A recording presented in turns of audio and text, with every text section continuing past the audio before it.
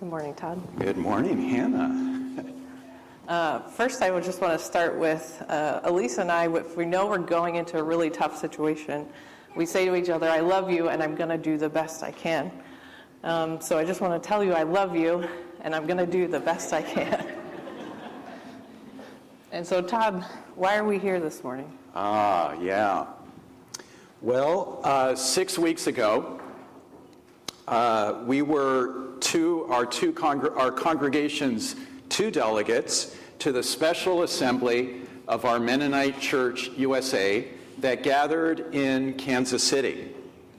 There were 506 of us delegates gathered in one ballroom, sitting at 77 different tables with the same 7 people for 3 very intense and meaningful days. And by the way, let me just remind us all how our part of the Mennonite church family is organized. So our congregation is one of 30 congregations that makes up Atlantic Coast Conference. And then Atlantic Coast Conference and 20 other conferences make up our Mennonite Church USA family. So one Mennonite Church USA, 21 conferences, and 625 congregations. So Hannah, we were each part of a table group. You were number 19, and I was number 22. And that really ended up being one of the most significant parts of our experience. You want to share a little bit about yours? Yeah, so my table was number 19, and at my table were 7 of us, and we ranged from Milwaukee to Kansas to Ohio, Mississippi, and a congregation just a little north of Philadelphia. We had a mix of people who knew that what happened and took place could make their conference or congregation leave MCUSA, to people who are very inclusive and really advocates for inclusion.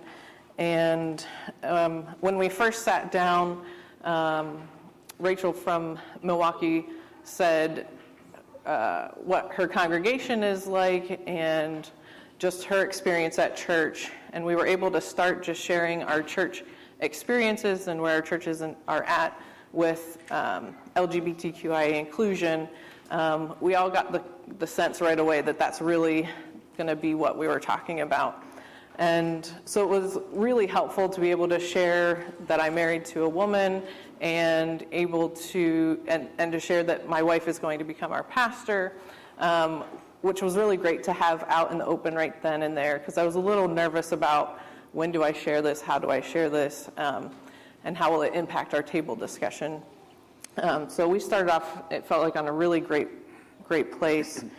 And our table was a little messy. We had a lot of folders and papers and pens and fidget things, and Rachel was crocheting and made us all little hearts while she was there. So if you needed organized workspace, it worked out, I think, that all of us could handle the mess that was our table. And every morning we tried to clear it a little, but till the end of the day it was very disorganized. A bit like ours. So what was your table experience like? Yeah, our table also represented the geographical and theological diversity of our Mennonite family. My table had 2 delegates from Ohio, 2 from Kansas, 1 from Wisconsin, 1 from Illinois, and I represented Pennsylvania. And a special joy of our table was having 2 youth delegates who brought a lot of energy and vibrancy to our conversations. Let me just share a couple brief snapshots of our table group. In spite of our significant differences, we were all soon leaning in toward each other. In fact, one of the interesting things that happened is we were all wearing masks, but during the week or the weekend in Kansas City and health professionals won't like this, but when we got to the table, we felt like we wanted to take our masks off. That had a kind of symbolic, we wanted to really connect with each other and to see each other fully. One pastor, people started sharing about their congregations, and one pastor shared how in his part of Ohio, there are competing visions for Jesus right now. The Prince of Peace, and also a mighty Jesus who uses violence. And he lamented that the second one, the mighty Jesus who uses violence, is more attractive than the Prince of Peace often in his context. And by the time we started to vote on resolutions, to my surprise, we were all actually encouraging one another to vote our consciences, even though we knew that meant that we'd be voting differently. And none of this would have ever have happened if we'd sat in open seating by congregations or conferences. And none of this especially would have happened if we'd come in by Zoom. I want to share one story that was especially moving. Daniel S. Scott, who grew up in our church, and he was the youth delegate from Wisconsin. And he later told us that our table experience had renewed his faith and his commitment to the church. Though he came to Kansas City with a lot of anxiety and trepidation, he said he left feeling heard, respected, and understood. And I just have to say that I left Kansas City as well with a new vision for what happens when we sit together at tables. And I hope that we can continue to do table fellowship. We have some gatherings coming up in our church this coming year, the opportunity to sit down together at tables.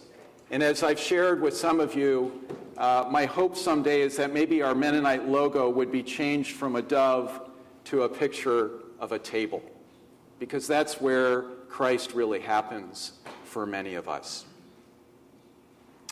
So Hannah, it's your question. So we're going to discuss the resolutions. Todd, could you share a little bit about the accessibility resolution? Yeah, good question. So, there were 4 resolutions that came before the delegate body.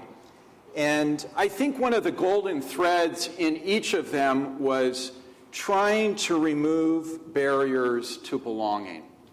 And the first one that we'd like to share with you about today is about accessibility for those with disabilities.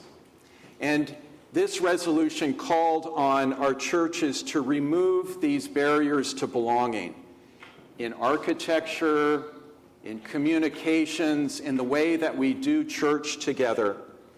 And it was passed unanimously by the delegate body. And one of the takeaways that I think we're bringing home with us to East Chestnut is for us to do an audit of our own facilities here at this church, and an audit also of how we do church together to remove these hidden barriers among us. Hannah, do you want to talk about the justice resolution? So the justice resolution was not one that was voted on. It was just brought to the table and discussed as a topic of discussion for MCUSA to have in the coming years to commit to studying about the criminal and legal system, and to advocate for reform like ending cash bail, ending mandatory minimum sentencing, and reduce police violence. So there wasn't actually anything passed, but a commitment to studying. Todd, do you want to talk about the membership guidelines? Yeah, in this resolution, the delegate body voted very decisively to retire our denomination's 20-year-old guidelines, which prohibited pastors from performing same-sex LGBTQ weddings. And there was broad agreement that the conferences, instead of the denomination, should be given the space now to make these decisions for themselves. And interestingly, this passed by 83%. So there was a strong consensus in the delegate body to set aside these membership guidelines. So Hannah, the real light and heat came from the next one, the last one, the Repentance and Transformation Resolution. And you want to say something about that? Yeah, so we spent a lot of time discussing this resolution. First, we had to vote to discuss to vote on the resolution, which I'm not an expert in church polity, but it was a good learning experience for me. And there were also, so the resolution used a lot of strong language. It talked about not just retiring the guidelines, but rescinding them, and confessing that there has been great harm done to the queer community. When I say queer community, it's also in place of the LGBTQIA. We were using queer community just because it saved time with all of the letters. And it was committing to actions of repair at the denominational level, and in a lot of ways, one, forming a queer group to help with leadership council and developing resources and materials. There was also talk of amending the resolution, and so there was a group trying to essentially pull out certain language in the resolution. The resolutions committee had said no, that it does not hold up the integrity of the resolution, and so that was not brought forward. So what we voted on was what was presented, and it passed by 56%. And when I'm going to stop there because I'll get into other things. So, well, Hannah, folks had many different responses to this resolution, especially when they first read it.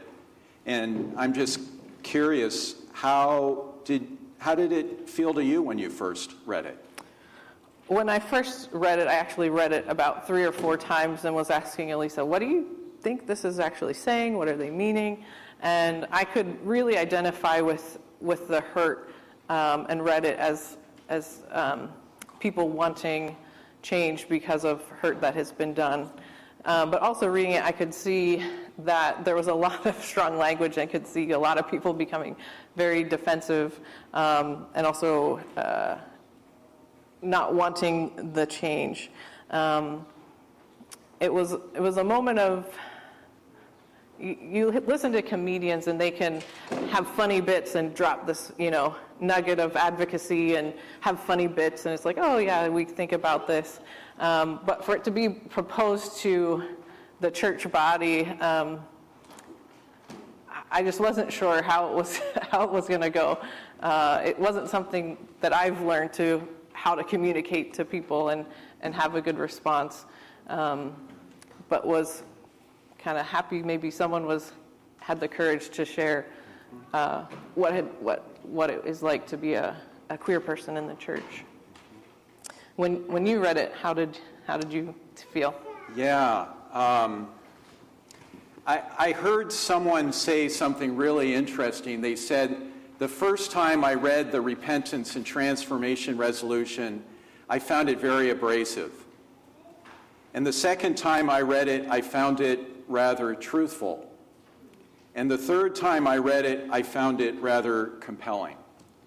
And I think that was closer to my own experience. It took a few readings to take it in. But at the same time, I heard people at our table who said, I read it the first time, I found it abrasive. I read it the second time, I found it abrasive.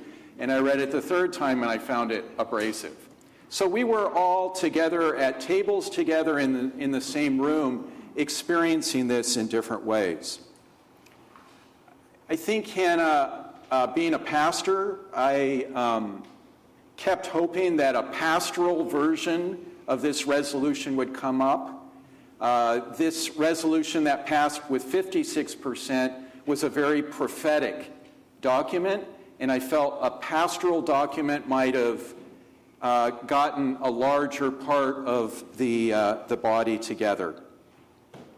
And many people today are asking that the way that we chose to widen the circle end up actually drawing our Mennonite circle smaller in the end, and by causing more conservative congregations and maybe even a conference or two to leave.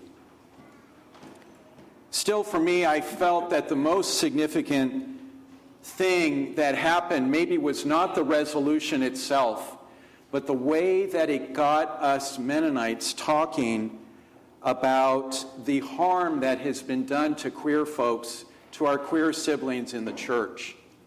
And I just have to say that whether one was traditional or conservative or middle of the road or progressive, at our tables we were all talking about this, all admitting harm and that repair needs to be done.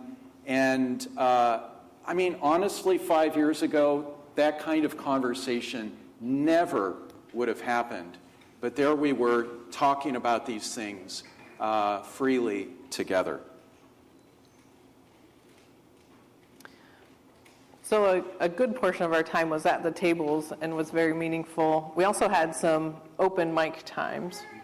Would you explain a little bit and how that felt? Yeah, so we were gathered at tables, and then after our table conversation, we could go to the mic. And those mic times often had a very different dynamic. You know, at our tables, we were leaning in, listening carefully, but then, you know, you get to the open mics and you start sort of pontificating. But still, it was an important way for us to hear what was going on at other tables. And Hannah, I'm curious, your personality, did you go to the open mic? I did not go to I would never dream of it. Yeah. Interestingly, me neither. I even though I love pontificating.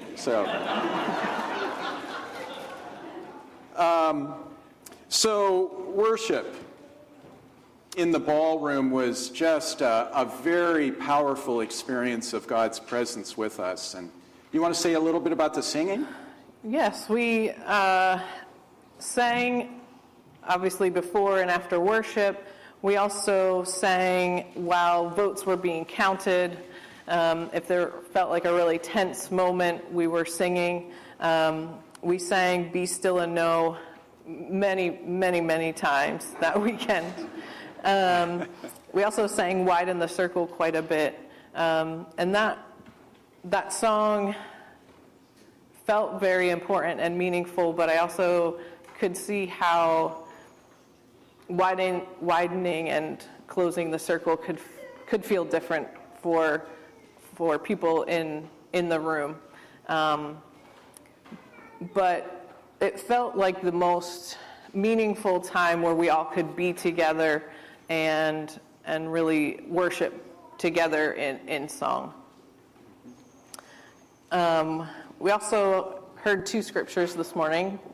Could you share a little bit about why we chose those scriptures? Well, 2 people, Sarah Ann Bixler, the Associate Dean at Eastern Mennonite Seminary, and Melinda Berry, who's a professor at Anabaptist Mennonite Biblical Seminary, had the unenviable task of preaching the sermon on the morning after the day with these 2 very intense and nerve-wracking votes. And we all went to worship just wondering, what are these 2 dear sisters going to say to us? And you may have noticed that in both of the passages that Sharon read for us today, the presence of weeping and rejoicing, of laughter and tears are mentioned.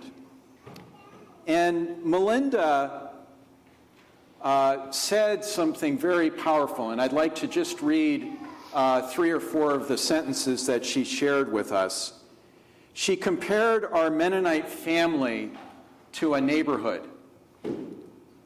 Neighborhoods, she said, let us live together and be different at the same time. Our MCUSA neighborhood is now changing. And some of those changes I feel grateful for, and some of them make me feel really, really afraid. There's new construction going on, and for sale signs being put on people's lawns. Some houses have their blinds drawn shut, and some others have open windows with music pouring out of them, trying to get a dance party going. And then she said this, I want to live peacefully with all of you, and I need you to like me just the way I am. And then she said, quoting Fred Rogers, please, won't you still be my neighbor? So Hannah, as the dust has settled, has the dust settled? We're 6 weeks later, right? And what have been some of the significant takeaways for you? Some of the significant takeaways have been seeing some resources already coming out for Pride even and the queer community.